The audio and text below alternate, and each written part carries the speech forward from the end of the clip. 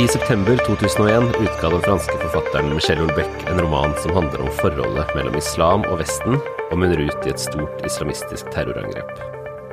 Da det franske satiremagasinet Charlie Hebdo ble angrepet av terrorister i januar 2015, hadde de akkurat sluppet en utgave med Michel Houellebecq på forsiden.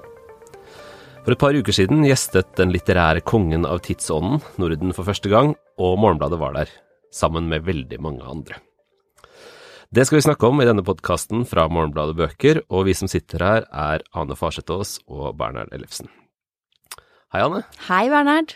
Det var på Louisiana, nord for København, i den mest fasjonable delen av Danmark, i lille byen Humlebæk, at den franske litteraturens enfant terrible, som han alltid kalles, var på besøk, og du dro dit? Jeg dro dit. Sammen med mange andre, som sagt. Ja, veldig mange andre, og han jo ikke akkurat noe barn heller, 63-åringen, som i tillegg sådde tvil om hvilket år han var født i, for det uklart, men han har jo hatt den her posisjonen som liksom den mest berykta og kontroversielle, disse merkelappene, de jo der hele tiden.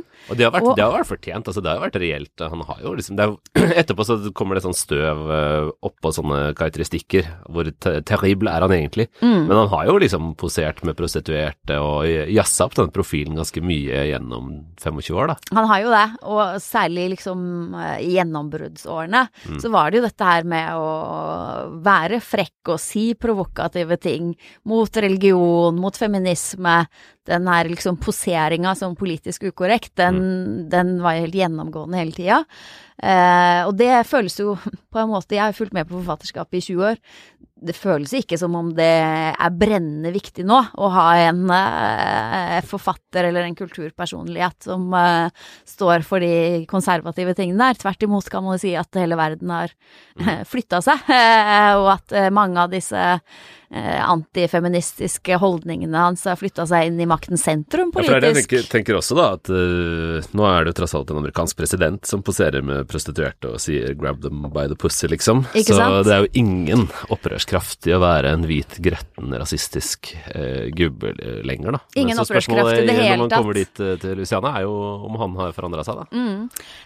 Og spørsmålet for meg også hvor spennende kan det være å se en sånn person. Selvfølgelig så det jo fordi man har fulgt med på det hele tiden, og han opptrer jo aldri, så jeg var jo ganske sikker på at det nå eller aldri. Det nå han kommer til Norden for første gang. Men han har jo på en måte også da gradvis i takt med tida kanskje distansert seg litt. Man ser at han modererer seg litt. Det som skjedde etter den Charlie Hebdo-affæren, der han jo utga en roman der liksom en muslimsk president hadde blitt valgt i et fremtidig Frankrike. Det ble såpass heftig at han også fraskriver seg litt av den potensielle islamkritikken der. Det akkurat som omsider faktisk har roet seg litt da. Ja, han har roet seg litt, og det man ser da når han opptrer offentlig, det jo nettopp da at det kan komme noen merkelige utslag av det. Altså han fremstår jo for det første som en veldig belest og morsom og intelligent person. Ikke den her sløve, litt sånn laid-back, litt late som ikke bryr seg. Det kunne man kanskje tenke seg for at han var sånn som bare sitter og røyker og sier nei til alle spørsmål. Han var veldig på. Han var veldig med, han var veldig, veldig morsom, men han sa ingenting, vil jeg si, kontroversielt om hverken kvinner eller islam eller politikk eller noen ting. Og alle PK-erne i salen gikk skuffet ut? Ja. Eller var showet vellykka? Det var et veldig vellykka show, men det var på en måte litt som å være, det var mye mer likt P2, så det hadde ikke vært noe rystende i det hele tatt. Man hadde hatt et helt, han snakket om poesi, og han var veldig opptatt av å liksom fremheve at han først og fremst var poet. Dette jo liksom det motsatte av den kontroverssøkende politiske, og det her nedfelte seg jo også i at han til dels bortforklarte sine kontroversielle synspunkter med poesi. For eksempel så var det litt sånn trøkk i publikum at han skulle snakke om sex. Det var en som ropte snakke om sex på et tidspunkt. Og der sa han for eksempel at nei, folk tror at jeg er manisk opptatt av oralsex, men du vet, det er bare det jeg er poet, og jeg hadde en sånn setning som jeg elsket, som var et bokstavrim på P, og jeg hadde bare forelsket meg i den setningen, og den lyder noe sånt, nå snakker ikke jeg fransk, men le plus d'homme préfère le pipe, og det skulle da være et ordspill på at alle menn foretrekker oralsex. Og det var den eneste grunnen, prøver han å påstå, til at folk forbinder dette med han. Det er bare poesi, det er bare lyd. Det er klart at det stemmer ikke med de hundrevis av scenene. Det minner meg egentlig om, altså jeg er veldig opptatt av amerikanske etterkrigsforfattere da, og blant dem er det jo mange liksom konger av obskunitet og promiskuitet og så videre da, Roth og Philip Bell Roth og Mailer og alle disse. Ja. Og nesten alle i liksom siste 20-30 årene da, siste tredjedelen egentlig av livet, ble opptatt mer av Shakespeare enn av sex da. Og det kunne ofte spores i at de var mer opptatt av døden rett og slett, enn av seksualitet da. Og fikk et sånt veldig sånn bestefarsaktig, liksom stoisk forhold til sine erotiske overskridelser, da, som jo var svært reelle i litteraturen. Det er jo ikke noe Portnoy's Complaint er ikke noe mindre sjokkerende enn Houellebecqs romaner fra 2000-tallet, eller årtusenskiftet liksom. Men det var bare Shakespeare de siste 20 årene, og døden, og mørket, og selvfølgelig litt tapt libido da, men ellers. Men det ble sånn ro, og så han egentlig så tenker jeg at han går gjennom en ganske typisk bevegelse da, for forfattere som nettopp har, i hans posisjon, det er litt den samme kulturelle posisjonen, at de er popstjerner og sånne kulturelle storheter da, og som blir sånne bestefedre da. Jeg tenker akkurat det, og at det også det er selvfølgelig en utvikling, men det fremstod også som et valg å svare den type ting. Og du sier Shakespeare, han er fransk, han sa det er alt for lite interesse for det franske barokkdrama, og vi snakker alt for lite om Corneille og Racine. Det er klart at dette er ikke ting som brenner i kulturen. Nei, men det er fransk Shakespeare da. Det er jo en veldig tilsvarende bevegelse. Men det er litt interessant, altså, du skriver jo om dette i avisen da, og der sier du at han tar farvel med scenen i hvert fall, eller et eller annet, altså hva han tar farvel med, forble for meg litt uklart, men i hvert fall at han ikke skal opptre mer da, offentlig. Han skal ikke opptre mer. Det fikk vi høre litt sånn rundt omkring, det gikk et rykte om det.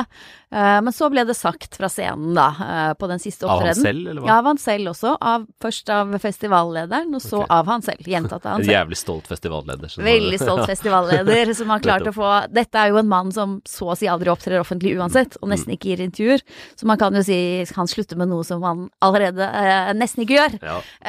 Men det som var opplegget var at det var hans eget ønske, og det sa han selv også.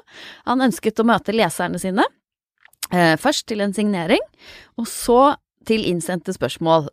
Fordi og dette sa han også selv, at jeg er opptatt av at det er mange som leser som er for generte til å ytre seg offentlig, og i hvert fall for genert til å gå opp til meg på en signering. Jeg vil høre hva de tenker.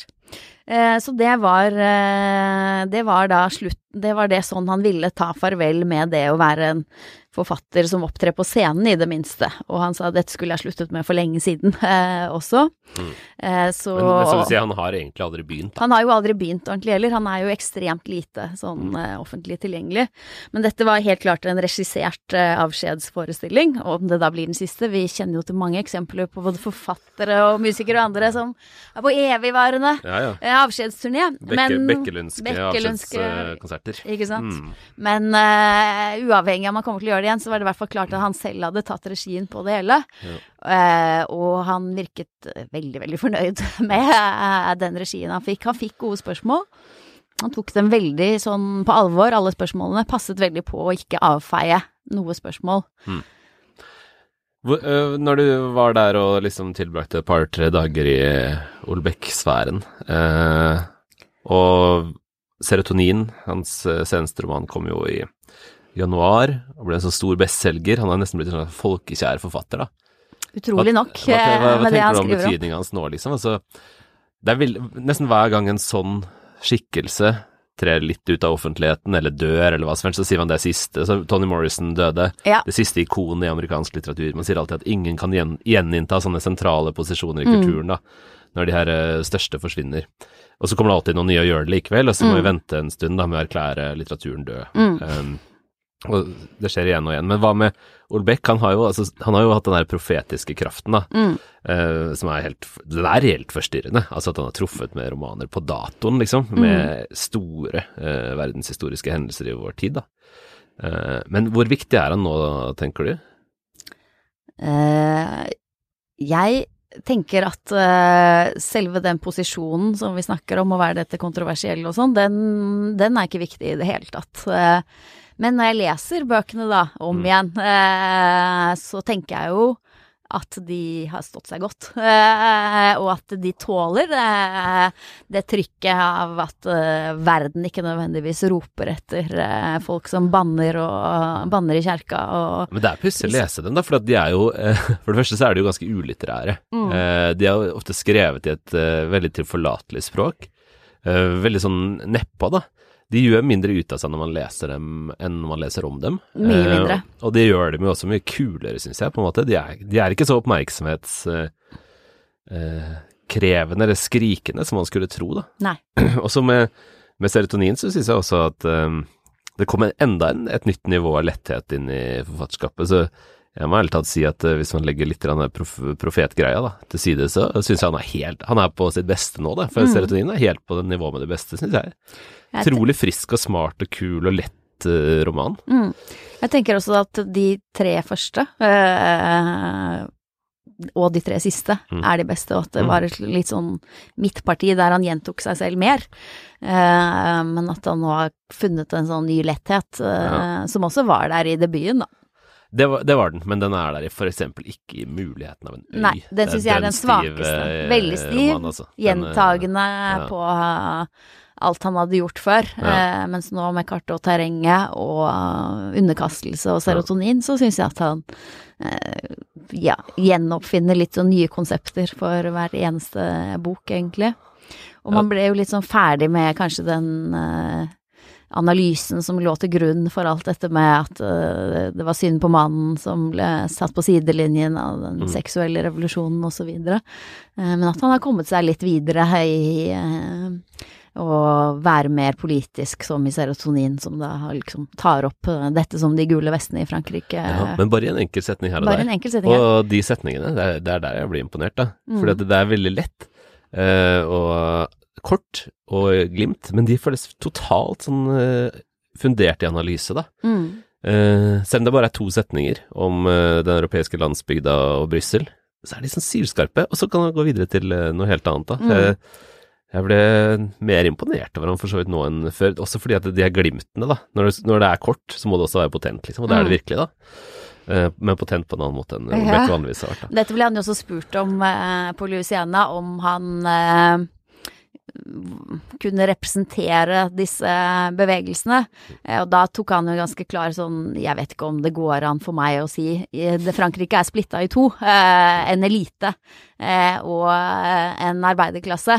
Jeg tror ikke at jeg i det hele tatt, det er helt klart at jeg har flyttet fra den ene gruppen til den andre, og at jeg ikke på noen måte kan påta meg å si at jeg snakker for dem. Dette er en analyse som er sett mer fra utsiden da.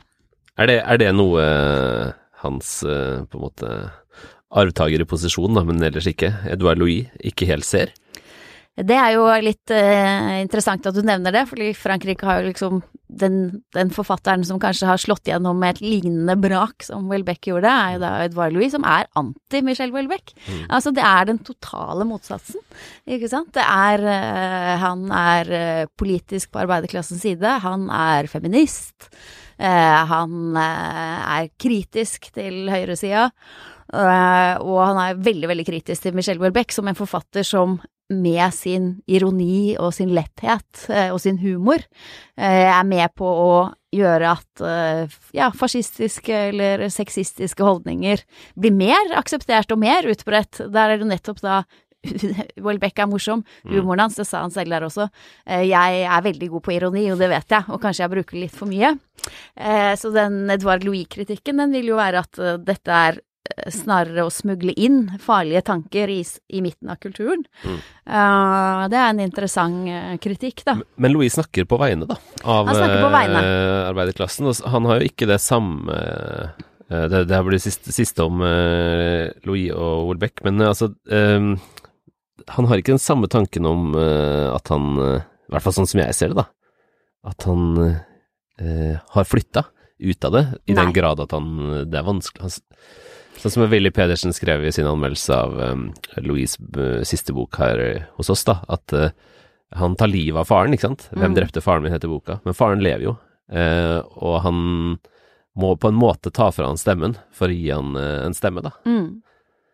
Det jo en utrolig interessant innvending, i hvert fall. Ja, det det. Og ja, han vil nok si at det viktigste prosjektet for han å snakke på vegne av de som ikke har en stemme, at det det han skal gjøre. Samtidig som det ikke noe tvil om at han har foretatt akkurat den klassereisen som gjør at han situert et helt annet sted og har en annen frihet. Så jo spørsmålet selvfølgelig hvordan kan man snakke eller hvordan kan mennesker som ufrie snakke i det hele tatt? Betyr det at deres perspektiver ikke kan formidles i offentligheten av noen andre heller? Da får man jo en ytterligere ufrihet, da. Men jeg synes det var spennende at du nevnte Edouard Louis, fordi han jo kritisk til disse hvite gamle mennene i kulturen. Som det mange av. Og en annen som han har vært veldig kritisk til jo Kjartan Fløgstad. Det var en svær debatt her i Norge, og Fløgstad jo gjennomgått den samme kritikken da, at han konservativ, at han ikke ser, at verden har forandret seg, at han ikke ser, at han ikke snakker på vegne av arbeiderklassen, men på vegne av en fantasi om arbeiderklassen, at han ikke ser homofile situasjon, og hvordan også det kan være undertrykkelse i arbeiderklassen. Men det fortsatt ting å finne hos Fløgstad. Du har lest Fløgstad og anmeldt den nå. Ja, hans siste roman heter jo Due og drone, og den, jeg vet ikke om det en avslutning, men det i hvert fall en fortsettelse på et 10-årig prosjekt da, som begynte med Grense Jakobselv, som kom i 2009, og som har fortsatt med flere romaner og en essaysamling som heter Efter i saumane vel, som alle på en måte handler om det samme da. Jeg mener at det sånn enmanns krigsoppgjør Fløgstad kjører da, hvor han i utgangspunktet var jo på en måte å rette fokus mot nazivennlighet og medløperi da, i den intellektuelle eliten, og så har det liksom utviklet seg til eliten som sådan da. Den nye romanen, den fokuserer på den økonomiske eliten. Ja, altså næringslivet, at folk fra den gamle nazi-styringen av Norge har posisjoner eller innflytelse økonomisk. Da. Altså det tar utgangspunkt i noe som egentlig velkjent blant historikere da, noe som heter Oslo-konsortiet, som var en samling av enkeltpersoner vel, som representerte mektige økonomiske krefter da, som lenge hadde prøvd å få fart på norsk lettmetallproduksjon, og som brukte okkupasjonen da, til å få til det. Så de investerte tungt sammen med et tysk selskap som heter IG Farben, som jo berømt og berykta for å blant annet ha produsert gassen de brukte i Auschwitz, og også den nazistiske staten da. Og så gjorde de store investeringer, og så solgte de seg ut først på 70-tallet, og da tjente de enormt med penger da. Og det her blant annet Norsk Hydro da, med. Og dette ble skrevet en stor historiebok om i 2014, som heter Krigsprofitørene, Anette Storeide, som har skrevet flere bøker om samme historiske emne da. Men dette ikke en sakprosa-bok, dette jo fiksjon der han dikter opp. Ja, svaret på det bare at det en Kjartan Fløgstad-roman da. Det har den vanlige liksom ville cocktailen da, av folk som blir skutt til værs og flyr ut i skyene og forsvinner. Et sånn magisk realistisk innslag, sånn at vi skal huske at det en roman liksom, og det kan nesten føles som om det bare derfor det med. Og så det jo selvfølgelig en sånn koko larger than life industriarbeidere som klassereiser, selv om Fløgstad aldri ville brukt akkurat det ordet, men han havner jo da fra å liksom ha våpen i hendene da, mot okkupantene, så havner han som forretningsadvokat for de her Oslo-konsortiefolka. Og så rundt det så skjer det masse koko-greier med sovjetiske sangere og dikt, og boka full av dikt og sanger, for eksempel. Så det men det liksom det fortsatt det der moralske ville maskinen da, som Fløgstad bare kverner med, liksom, han bare dundrer løs på døra til eliten da, og sier liksom, kom ut og vis dere frem. Og der det noe som jeg synes spennende, fordi han jo nettopp veldig kritisk til eliten, også den kulturelle eliten, også forfatteres medløperi under krigen, ikke sant? Det dreier seg mye om, å vise hvordan disse nazistiske ideene og personene blir beskyttet av eliten, også den kunstneriske eliten. Og her jo, sånn som jeg forstår det, Olav Hauge sentral. Han skrev dagbøker, veldig berømte, fantastiske dagbøker, og de har et opphold under alle disse krigsårene. Og dette med i romanen. Det en anklage om at Olav Hauge på en eller annen måte har noe å skjule i krigsårene, eller?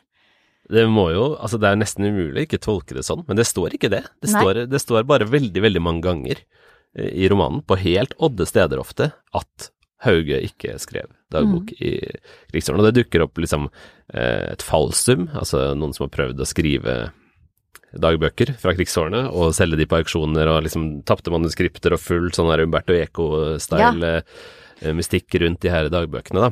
Men det blir nesten en slags spøk altså, gjennom boka. Det veldig vanskelig å ta alvorlig. Du føler liksom at det sånn der røykutnil-situasjon her, ikke sant?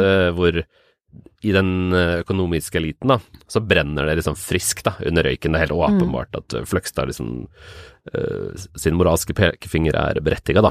For dette etablert av faghistorikere også. Det Hauge-greiene. Han blåser og blåser og blåser og blåser på de der glørne i oska da. Men det kommer ikke noe inn altså. Nei, det gjør ikke det.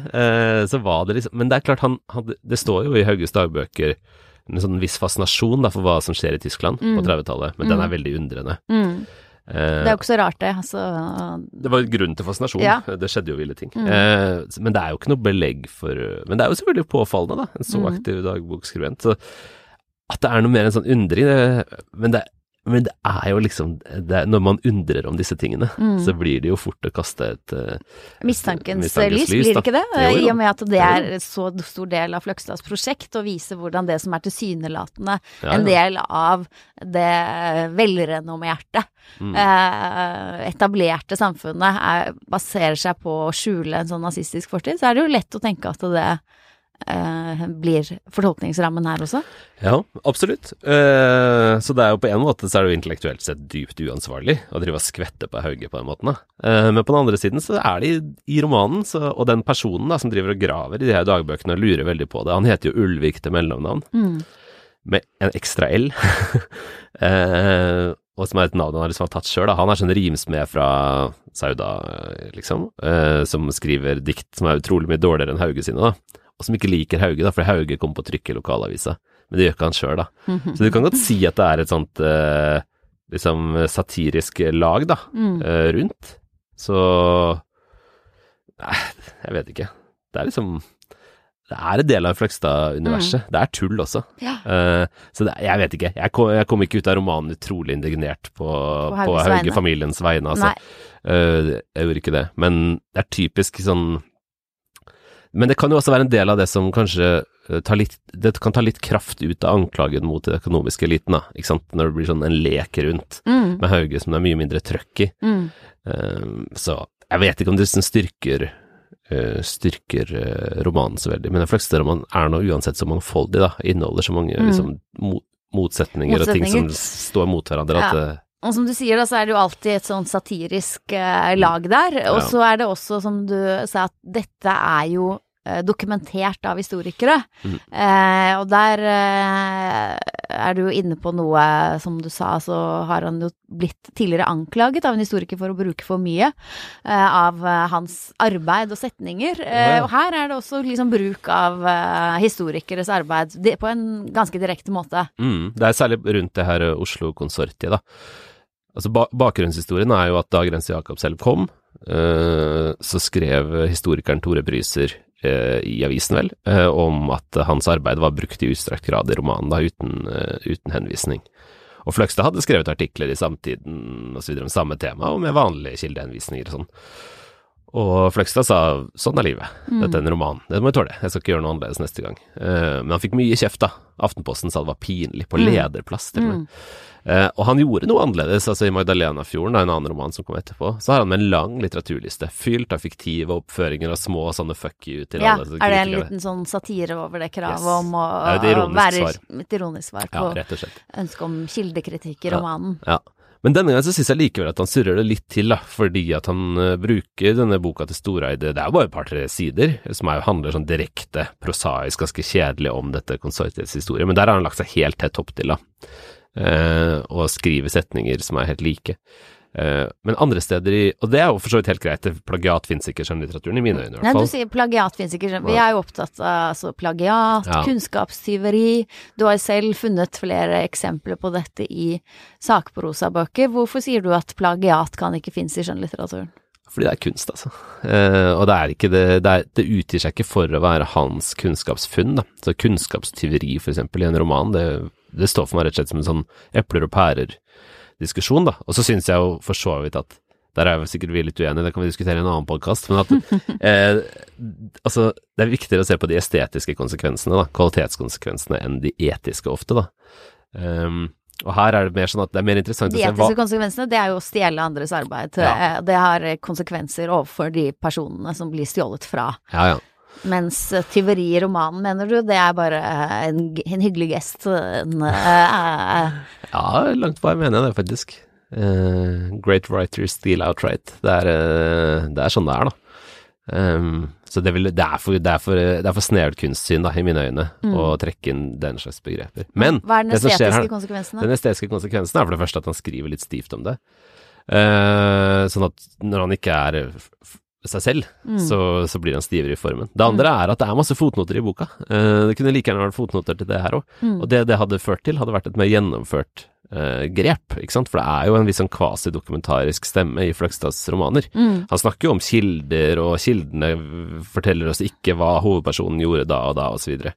Hvis han bare hadde gjennomført det mer, han kunne hatt flere fiktive fotnoter og flere ekte fotnoter. Så hadde... Den blandingen som han hadde i en tidligere roman. Det hadde blitt rett og slett kulere, da. Altså, det hadde... Nå han liksom på halvdistanse.